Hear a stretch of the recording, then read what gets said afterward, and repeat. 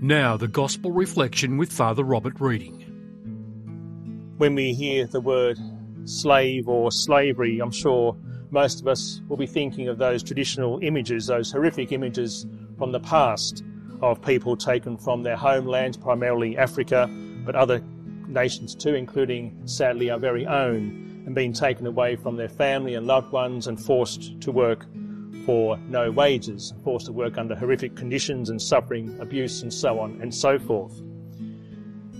But of course slavery hasn't totally left us. Sadly, many of the things we buy, including luxury items right here in this country, are often made overseas with people who are working close to slavery conditions, working many hours a day, often children sadly, and working under conditions which are quite horrific and for little, maybe even sometimes no pay.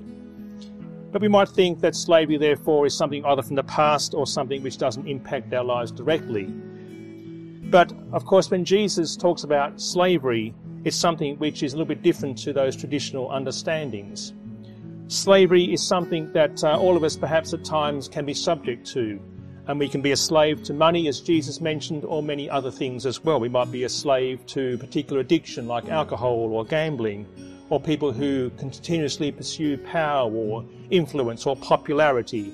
And we become a slave to those things by virtue of the fact that those things actually own us and we don't own them. They are things which we pursue at the expense of other responsibilities and concerns in our lives. And we know that we become a slave to something when we start neglecting those responsibilities, those concerns, be it family responsibilities or work responsibilities or responsibilities for our own care.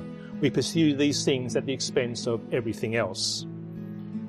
What we are called to do, of course, as Christians is to live a balanced life. And we can even become slave in a strange way to our faith, in the sense that if all we're doing is spending time in church praying and we have a family and other responsibilities and we neglect those to be people who are particularly pious and people who think we are pursuing our faith in the right way, then we have the balance, in a sense, incorrect. It is an unbalanced lifestyle. So let's be people who pursue lives which are dedicated to God, where we are indeed, all we are doing all day is giving glory to God by the way we interact with other people. To understand that our responsibilities lie with family and friends. And Jesus himself, of course, a very prayerful person, lived a very balanced life. He is the epitome to us of what it is to be a person who is truly integrated as a human being, but also, of course, as God. And so today we give thanks for the glory of God and seek to pursue the glory of God through the way we live our lives as a Christian people, being slaves to God in the sense that we give glory to God through everything we say and everything we do.